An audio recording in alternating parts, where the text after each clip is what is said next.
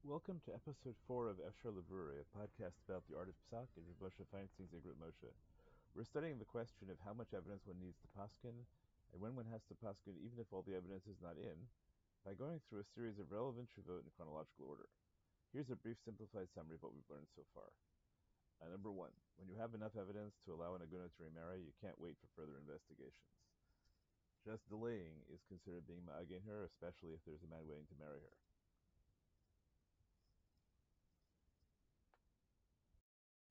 2. The requirement to get all the evidence for kashrut, and presumably for other at least similar prohibitions, is not just to get enough evidence. It doesn't apply if getting all the evidence would take real effort. However, you can't look away from available evidence, even if that will cost you money and effort.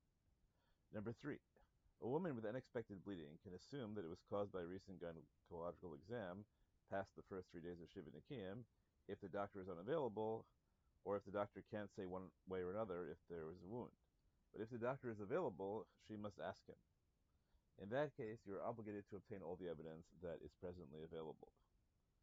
Number 4.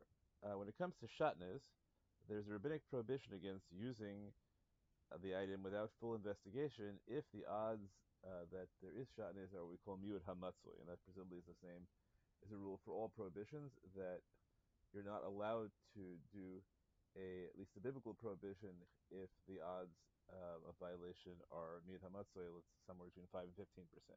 However, if the odds are lower than that, then we call it a chashash. At that point, Rav Moshe says there's still a positive obligation to check, although one which presumably can be pushed aside in most cases by bother. That's the standard we learned from the other kashrut case. But there's no prohibition against using it without. And that has an interesting nafkamina, which is that you can sell an object to somebody who won't check without violating prohibitions of assisting someone else to sin, because there is no sin in using an object without getting all the evidence when the odds are mere chashash. It's only a positive obligation. Okay. What we'll be doing in this episode is the question of whether kosher gelatin is parv. We're reading Igrit Moshe Yeridei Chelik Bet Simin Chav Zayin. This trivia is dated Yud Zayin Adar Tafshin Chav Gimel 5723, and is addressed to Rav Nachman Tzvi Kornmal of the Gonav Bezdin of Albany. So here's what Rav Moshe says. In the matter of gelatin, which is made from skins of kosher animals, which have also been salted, meaning that we've solved all the problem. If this were meat, it would be kosher. And now the question is, but is meat? Can you put it together with milk? Not in the right. We're not talking about cheese making, which we'll see in a moment is talking about stomach linings as opposed to skin. This is straight skin. Rav Moshe assumes that gelatin is made out of skin. If you look at Wikipedia, gelatin seems to be made out of things other than skin, and among other things. And a fair issue whether this tshuva is affected by the assumption that we're dealing specifically with skin, because Rav Moshe says that, right. So the question is whether you can treat it as parv, it's kosher, but can you also treat it as parv? So Rav Moshe says he's already explained in Igrit Moshe Siman Lamed Yeridei Lamed Zayin that sheyoter notel niyazdati sheor b'chalav leka shum isur af lo midrabanan af beoros lachim. So Rav Moshe already explained that he believes that the Torah excludes skin from the category of meat, even if the skin is moist, meaning presumably that something from it can get into any kind of mixture if you cook it or engage in other modes of transfer. Nonetheless, Rav Moshe says that you can treat it as parv because the Torah doesn't consider it meat. However, he says, even though he already explained that is his position, that's only his position in theory, because he found a Pri Megadim who says, V'dad or b'chalav patur balasur. The Pri Megadim held that there is an Isser D'Rabbanan of skin and milk, and Rav Moshe in practice is not going to rule against the Pri Megadim. However, he said, I wrote that if you're dealing with skin that has been completely dried out, so that there's no possibility of transferring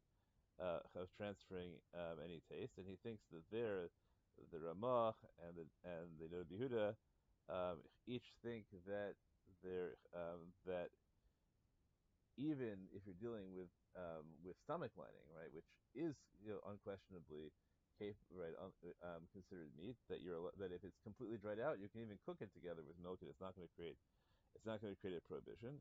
So therefore, he says, um, if that's true about stomach lining, then obviously it's true of regular skin, and therefore, if it's totally dried out, you don't have to worry about the Pri Megadim, and you can treat it as completely parv.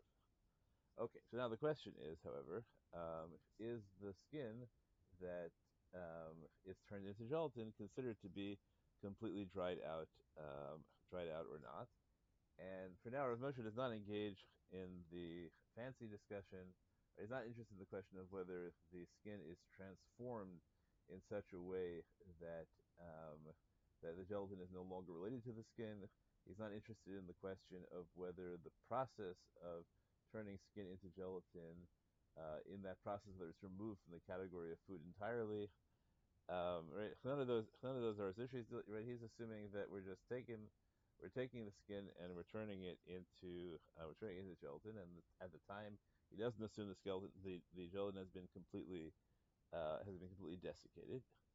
But he says the grounds that he's given us so far is that since really he thinks that skin per se is never meat, and it's only the Pri Megadim who says that skin is considered meat dirabanan. So therefore, he says if you can add right, so since the Pri Megadim is controversial, so what you have here is a suffix dirabanan.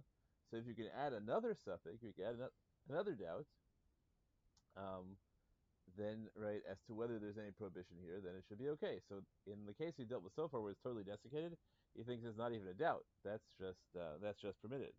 But he says v'chein nira b'chol suffix sheyeh sheyesh lahatir bor. But he says if there's any other doubt that arises as to whether this particular skin product should be a problem in terms of kashrut, when in terms of meat and milk, you'll be lenient anytime there's another doubt. So what's the doubt here? So he says, "V'lachein, af shemasha kasak kvod teraso sheshama shegelatin eno davar nosein tam eno davar vadai." So even though he says what you wrote is that you've heard that gelatin has no effect on flavor, meaning that gelatin is the equivalent of a completely desiccated skin, but you don't know that for sure.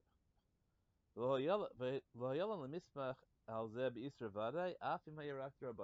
says, what you heard is not the kind of certainty that allows us halachically to violate what would be a definite prohibition, even if that prohibition is only drabanan. But here there isn't a definite prohibition.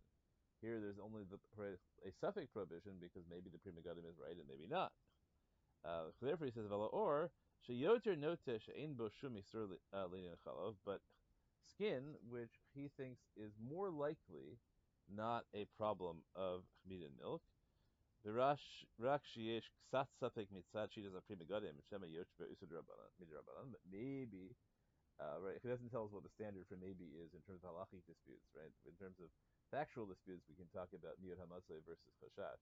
Whether that same kind of standard, whether you can assign percentages to, or the equivalent of percentages to the odds of a particular halachic position being correct or not, is not clear. So, but he thinks the Pri Megadim has a less than 50% chance of being correct that skin creates a milk and meat problem, and therefore it's at least we already have one one suffix durabanan, and in fact he thinks Maker Medina that it should be mutter, but he can't. He's choshesh for the Pri Megadim again, right? You're saying to see how that language interrelates. However, he says, um, since skin is more likely not that way, it's just a little bit of a suffix. Hayalan lismoch al zeh afim hu suffix hulahatir. So therefore, he says, you know what? Since it's only a suffix drabanan in the first place, and now there's a suffix whether even according to Pri Megadim this is an issue because maybe gelatin doesn't have even any flavor at all, so that should be perfectly mutter. But he says, ach mitam zeh, but if that's our rationale, ulai yesh levara b't'imas ez anashim b'minei heter im gelatin davar no tam. As we know, but if that's really the doubt is whether gelatin gives flavor. So why do we have to? Right? Why don't we just create a product which is parv and put kosher gelatin in it, and let's have people taste it and see if the gelatin gives flavor or not. And he says, "V'lo nichnas ze b'chashiva safek klal kevan she'efshel levarer." So he's going to say, right, this is a stronger statement, I think, than he said previously. He's going to say, he says that for the purpose of deciding whether we have a suffix here or not, the answer is that if there's evidence available and you're not getting the available evidence. Now, this doesn't seem to be quite like looking away. Here, it's quite a product. It's quite a production. You have to produce the product. You have to get people to taste it. Nonetheless, he doesn't seem to consider that a tircha. Maybe he doesn't consider it tircha because it's a one shot, right? All you have to do is get people to taste it once, and then it becomes permitted. The whole product becomes permitted forever. So that's a very low effort to result ratio. So he says that it seems to him that maybe then you can't, at least for these purposes, right? That what we're trying to do is create a sveka, right? A suffix on a suffix drabanan, a suffix really on a not even suffix drabanan.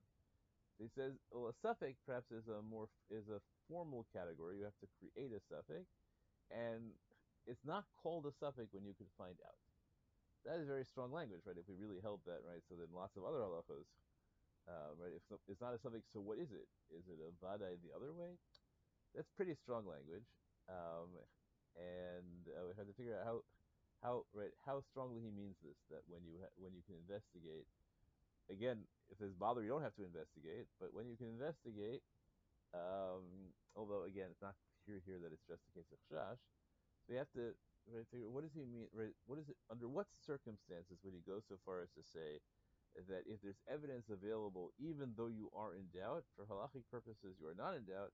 Halachic purposes you have to assume the worst case scenario.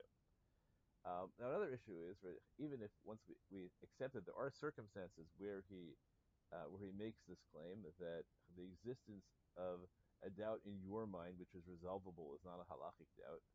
So why does he say achmitam ze ulayish levarer? Why does he say maybe you have to do this? Right? If that's the case, then certainly you should have to do it. So it could be that this entire principle might be going too far for him, especially since here you really didn't need the second suffix in the first place because he thinks there's no problem of skin at all generally. So to set standards for the second suffix to create a suffix it might be too much.